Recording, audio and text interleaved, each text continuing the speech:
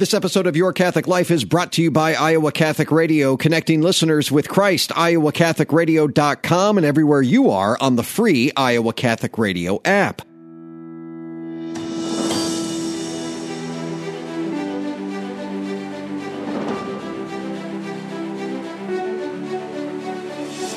Welcome in, everyone, to Your Catholic Life, a podcast for Catholics by Catholics, helping you grow in your faith. I'm Jon Leonetti, your host.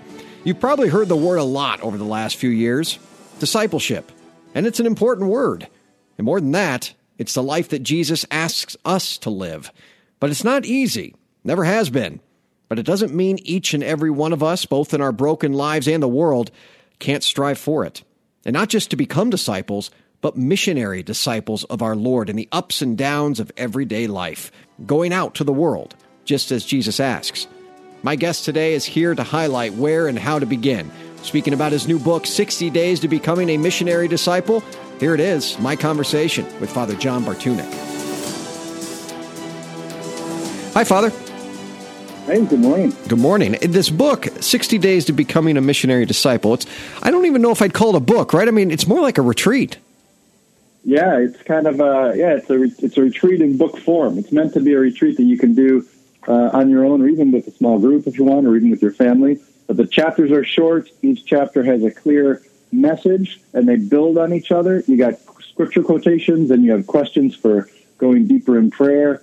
Yeah, it's really kind of a resource. It's not more a book you read straight through. It's a resource that you use in order to make a retreat, to kind of deepen your own experience of being a missionary disciple. Yeah, 60 short chapters here. We hear the word disciple a lot, and I don't want it just to fall on deaf ears. I really want to get like kind of bare bones here, Father. What is your definition of a disciple of the Lord Jesus? I would say a disciple of the Lord Jesus is someone who has spent so much time with the Lord that he has learned to live by hearing the Lord's voice. I mean, that's kind of what disciples were in the time of Christ. You found a teacher, you found someone who was wise, and you attached yourself to them, you traveled with them, you listened to them, you got to know them, you absorbed their way of seeing the world. That's what it meant to be a disciple. So being a disciple of Christ is that. Life is unsteady, and you kind of, life, at least for me, a good picture of it is out in the boat with Peter and the other apostles, and storms sometimes come along, then there's peaceful waters, and then sometimes it's in between.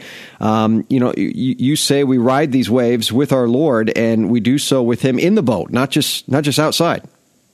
Yeah, exactly. And I think, when Jesus, the first 30 days of this retreat, of this book, have to deal with explaining what Jesus meant when he said, the first commandment is to love God with all your heart, soul, mind, and strength. That's what it means to be a disciple. Get my whole soul, every corner of my being, get it filled with God's grace, get it in tune with Jesus Christ and my friendship with him. What must we do to let God bring full spiritual maturity to our minds and emotions today? There's some very practical things we can do. And the first thing I would say is we've got to, probably the biggest challenge for people who don't is for people who are, today's world. The biggest challenge I would say is to make the commitment to carve out the time to be alone with the Lord every day. That's really hard. Life is so fast paced. It's so noisy, and we can even have a lot of good input. I make it to Mass here. I listen to some good radio shows. But if we're not carving out time to be alone with God every day, then it's really hard to develop and deepen in that real personal friendship. That's one of the reasons I made the short chapters and kind of structured them so you can use them for a time of prayer as well. I think that's the key thing. If you do that consistently for an extended period of time, you give the Holy Spirit space so that the Holy Spirit can really personalize the faith for you, and you can begin to flourish. We're a pilgrim church. As Catholics, we realize that we're not in this alone, that we're all in this together. And so when one member of the church is hurting, we're all hurting, as St. Paul talks about here. And you talk about, you really interweave the church and her teachings in this. This isn't a journey or a path or relationship with Jesus that we go on alone. This is one that we do as one holy Catholic and Apostolic Church, which is why you really feature a lot of teachings in here and really invite people to plug in there. Oh, yeah. Every chapter has a kind of the theme begins with a quotation from one of our recent holy popes, the few who've been canonized. So you've got the official teaching of the church, and then in the end of the chapter, when I offer some reflections that can help discussion if you're doing it as a small group or help your own prayer, I often bring in the example or maybe an experience from the life of a saint, one of our older brothers in the church, brothers and sisters. And then the final prayer of each chapter is taken from our rich liturgical history. Because you're absolutely right. We journey together, and we're not meant to be lone rangers. You talk about the Holy Spirit in here. How do we become more conscious of the presence and action of the Holy Spirit in everyday life? That's a big question. Yeah. It's a question of learning to recognize the Holy Spirit's voice, how he speaks to you, to each one of us. The scriptures are pretty clear. The voice of God is like the sound of many waters, like the ocean. It's always speaking. God is always speaking.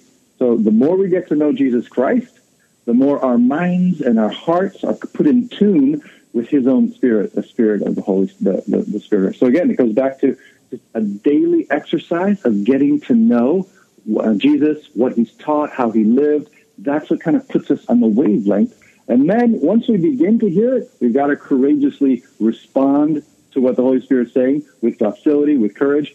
And then the more we respond, the more we learn. It builds our own ability to hear his voice and respond. Because he is always speaking. He's always speaking. Do you recommend finding a spiritual director? Absolutely. I would say a spiritual director, someone that's a stable relationship with someone who you trust their wisdom, you trust their experience, and they can help you grow in your spiritual life.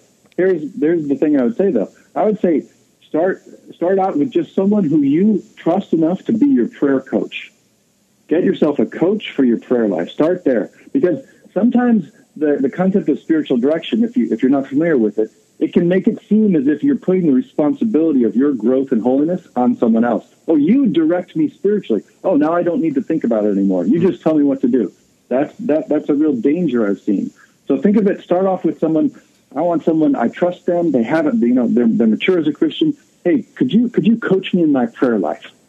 And start there. And because prayer touches everything else. So you find a good prayer coach, you're going to end up talking about the other sectors of your life, where maybe God is nudging you to make a change or a decision.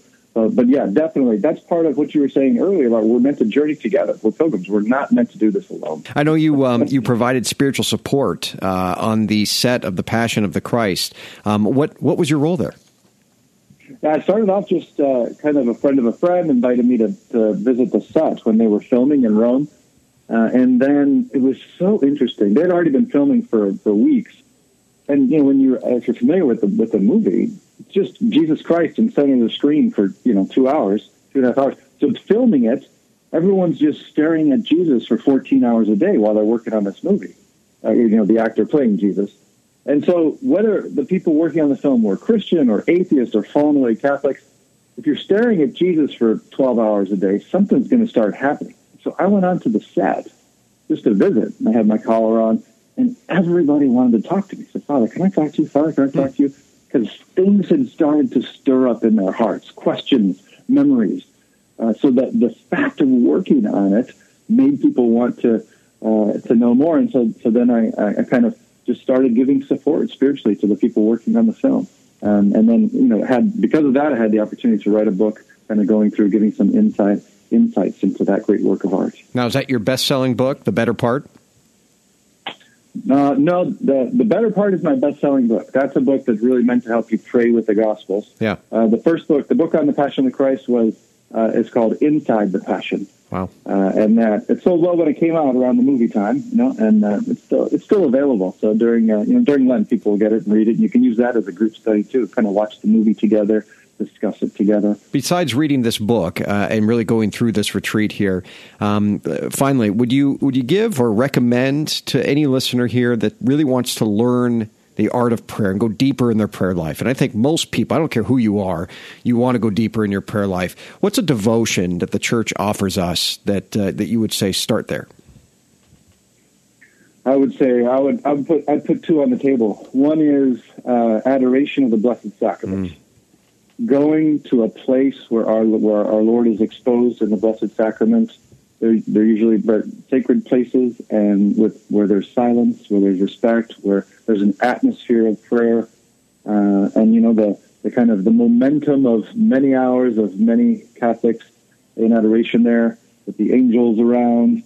So if you can find a place where they offer adoration of the Blessed Sacrament, or even if it's not, the Blessed Sacrament isn't exposed, you go to a church which is open, not always easy to find these days, and you go and you can be with our Lord in the tabernacle. Just come to him and be with him in the Eucharist. Huge. That's huge. And it doesn't have to be for 3 hours either. I mean, 10 minutes, 20 minutes, maybe a lunch break or something short like that. The Lord will work on you. Yeah, exactly. He's not going to waste that time. Exactly. And the other one, maybe I would, the tried and true, every modern pope has encouraged the entire church to pray the Rosary, the Blessed Rosary of Our Lady, which is a little different form of prayer. It's not, not everybody likes it, but it's another tried and true way of kind of getting into that wavelength of the Lord. Yeah. The book, 60 Days to Becoming a Missionary Disciple, Father Jon Bartunek. Thanks for writing the book, Father, and thanks for your time. No, thank you. Keep up the great work. All right, thank you. That's Father Jon Bartunek, everyone. So there you have it, friends. We're all in need of a retreat. And though many of us can't get away, books like this help us grow in our prayer life and seek the heart of Jesus. Big thanks to Father Jon Bartunek, my guest today. Friends, make sure to share this and other episodes of Your Catholic Life on Facebook and Twitter. Reminding your friends to take part in the show, visit yourcatholiclifepodcast.com as well. Thanks for tuning in today. I'm Jon Leonetti, signing off here on Your Catholic Life. Remember, the only way to happiness is by holiness. Be confident in Christ's mercy and his love today.